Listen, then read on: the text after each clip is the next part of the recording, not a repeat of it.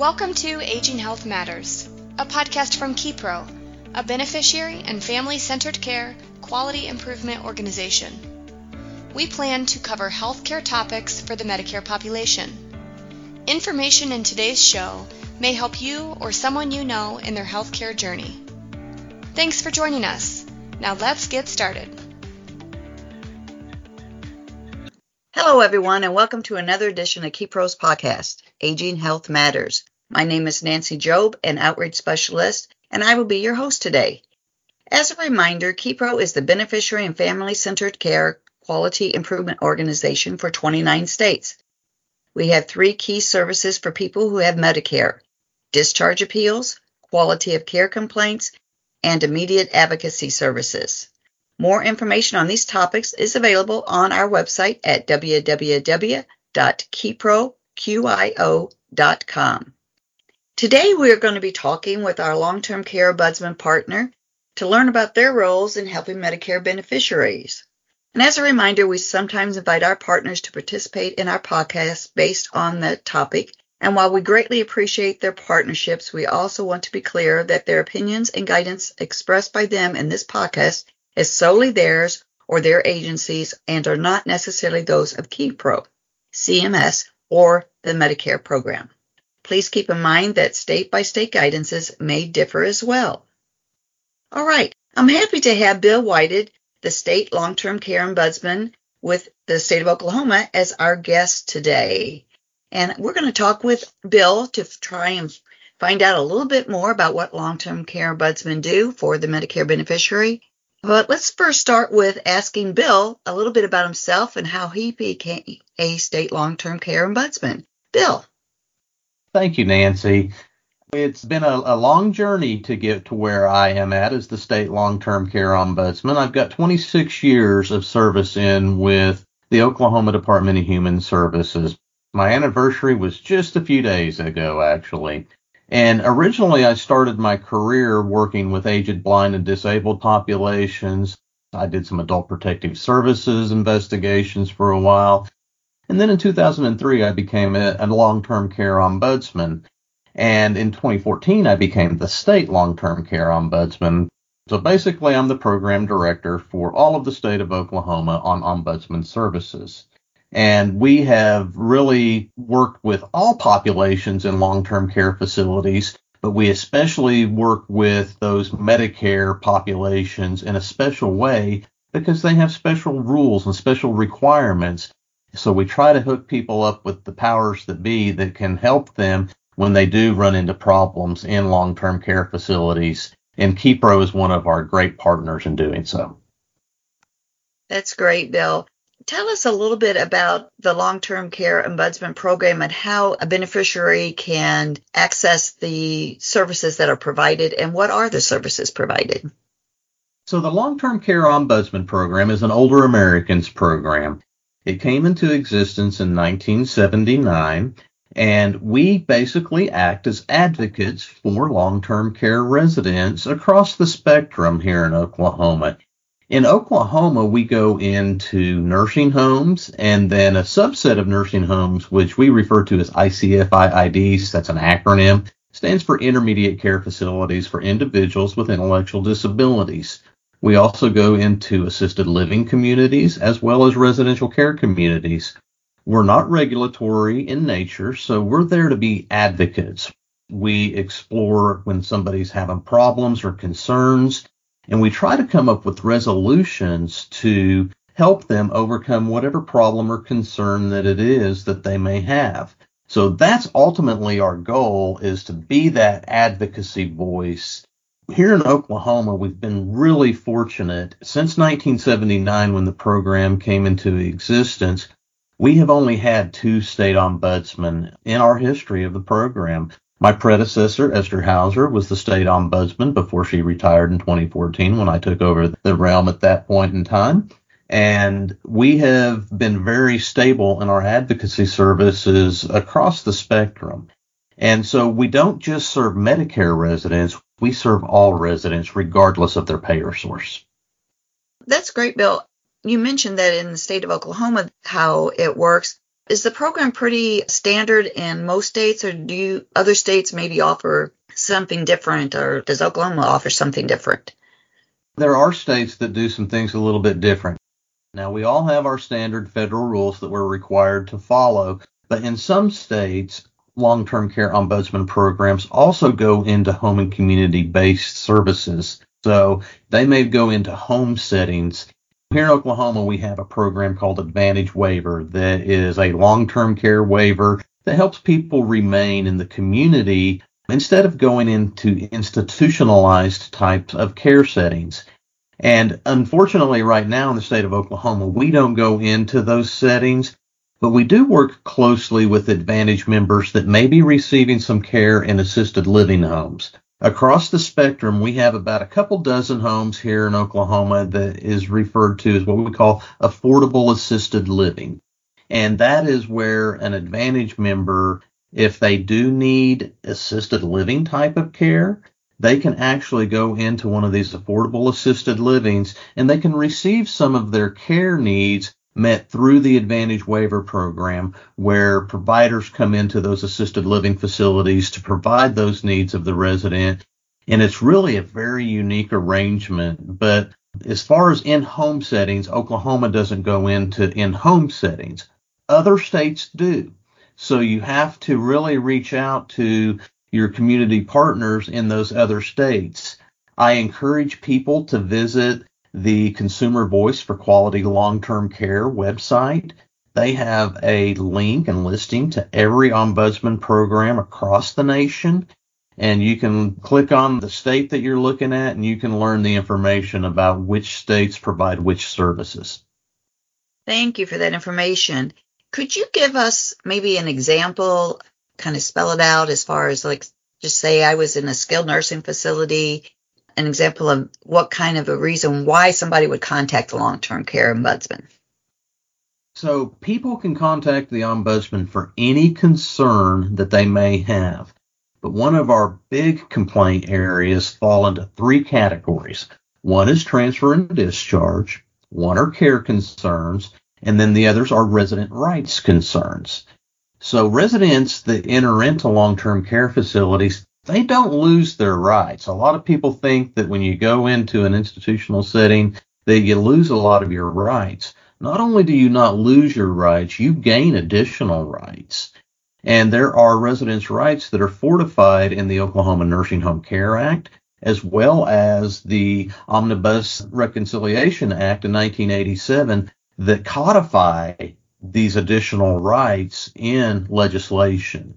So we work with the residents to empower them to have their own voice, to be their voice when they need a voice for them on their behalf, and to educate them about what their rights are. That sounds great. You're the advocate for that resident in that facility, and I understand, the advocacy, because I know KEPRO has the program of immediate advocacy, and sometimes we get those phone calls for the skilled nursing facilities, and I know that we've even gotten them from the long-term care ombudsman when they're trying to advocate for a resident as well. So we understand the need and the importance of that beneficiary or resident to know that they have rights. They're not just stuck there. So I'm really happy to have that long-term care ombudsman relationship so that we can all work together to help those residents of those facilities. You know, Nancy, one of the things that I've really been thankful for over the course of my career is the relationship with KEPRO that we have. And we've worked closely with KEPRO over the years. And when we run into consumers that may need to file an appeal over a discharge, we refer them to KEPRO and try to make sure that they get those advocacy services and that they know what their rights are. And that's one of the things that is so difficult for many people, is that they really don't always understand the system, because the reality is that people don't always talk about long-term care ahead of time. It's one of those issues that kind of reaches up and grabs you by the collar, so to speak, when your loved one ends up needing long-term care. So that's what the Ombudsman program is here for. We're here to help those consumers, to help answer those questions, to get them contacted with the appropriate resources. And while we don't necessarily go into hospital settings, we get a lot of calls from hospital settings where a hospital may be trying to discharge a person who's on Medicare, and that beneficiary or their family may say, hey, wait, we're not quite ready for this. So we will educate them about the resources and services that KEPRO provides and help them access those services. Yes, and that's why our partnership is so important to be able to help these Medicare beneficiaries for sure. Are your services free, Bill? Yes, they are. As a long-term care ombudsman, we are not allowed to accept any kind of payment for the services that we provide. We are funded through the Older Americans Act, through some state dollars and some grants that we receive. So everything that we do is 100% free of charge to anybody that we assist. Now, does your program have a volunteer base to help with this? Because, you have a lot of skilled nursing facilities and long-term care facilities and such in the state of Oklahoma, and every state does. What is the staffing for that? So right now in the state of Oklahoma, we have right around 600 long-term care facilities that we provide advocacy services in. And again, that spectrum is nursing home, assisted living, and residential care communities. And I have 27 field staff that are the ombudsman supervisors across the state. And then we have a volunteer corps as well. And of course, during COVID, our volunteer ranks got decimated. I mean, people weren't allowed to go into nursing homes and long-term care communities for quite some time. And the long-term care communities really got hit hard by COVID. And about 40% of the deaths across the country and here in Oklahoma occurred in long-term care communities. And so needless to say, that volunteer program took a big hit during COVID. And at one time, we had 214 volunteers across the state. Right now, I just ran the numbers the other day. We're running right around 45 volunteers across the state. So we need more. So anybody who is listening to this podcast out there that is interested in becoming an ombudsman, they can reach out to us. They can shoot us an email at cap.ombuds, OMBUDS, at okdhs.org, and we can get you set up with training. Our volunteers are required to be properly trained and screened. So we do a national fingerprint background check to make sure that any volunteer that's coming into our program is appropriate to provide the services to our most vulnerable citizens across the state.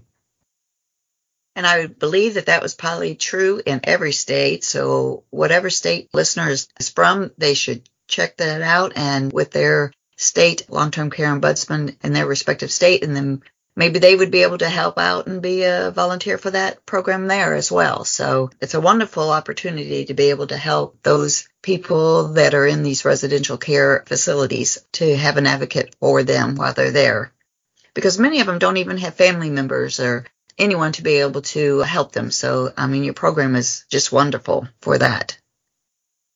Nancy, one of the things that I've always been trained on is that about 60% of residents have no regular visitor.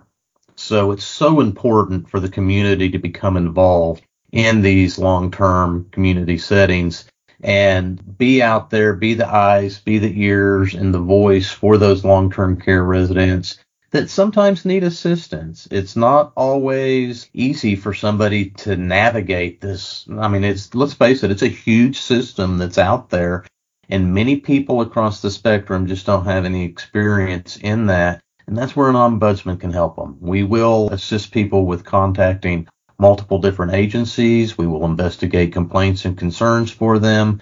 And we act as a clearinghouse of information. So if somebody is looking to find a long-term care community and you need some information, we have some wonderful resources that we share. We have a nursing home and alternative care handbook that we provide to our consumers across the spectrum here in Oklahoma. And we can provide information about what types of complaints and deficiencies and or problems that a long-term care community has had. And so that way a person can make an educated decision on where they may need to go for their long-term care services or where they may need to send their loved one for those services. That's great information. I think that the listeners, if they feel so inclined to find out more information about long-term care ombudsman in their state, they should check out the consumerservice.org to get some information for their particular state. And of course, Bill would be your contact if you happen to be in Oklahoma as well. But I think that this information has been very helpful in opening up the eyes for people to understand what you all do as a long-term care ombudsman and how you are such an important piece of the pie, so to speak, for the elderly or Medicare beneficiary as well, to be able to have someone on their side and looking out for them a little bit more. Do you have anything else that you'd like to wrap it up with, Bill? Well, first of all, I'd like to say thank you to KeyPro because you guys do a wonderful job out there, and we've worked so closely over the years together. One thing that I do want consumers to know and understand about the Ombudsman program is we are a consumer-directed program. So we always see our residents anytime there's a complaint or a concern. We do face-to-face visits with them. We include them in the process and trying to develop any type of resolutions that may be implemented on their behalf. So it's not where we come in and make decisions on behalf of people. We help them by empowering them to be their own voice and to actually participate in their own care planning and their own care needs as much as they possibly can. Thank you so much, Bill. I really appreciate you being our guest today and giving us some great information to move forward with learning about the Long-Term Care Ombudsman program. Be sure to listen to our next podcast that will be coming up. We do a monthly podcast. You can find out more about these KeyPro's podcasts by going to keypro.com, our website, to learn what podcasts that we have, and you can listen to any of the past podcasts that we've had. We've had many of them with respect to different Medicare beneficiaries and stakeholders that we work with. So if you'd like to also receive a newsletter from KeyPro, which we send out, you can sign up for that with the keypro.com. So we look forward to having you listen to us on our future podcast. Any of the information that we have today will be available in the show notes. So please continue to listen to Aging Health Matters by KeyPro.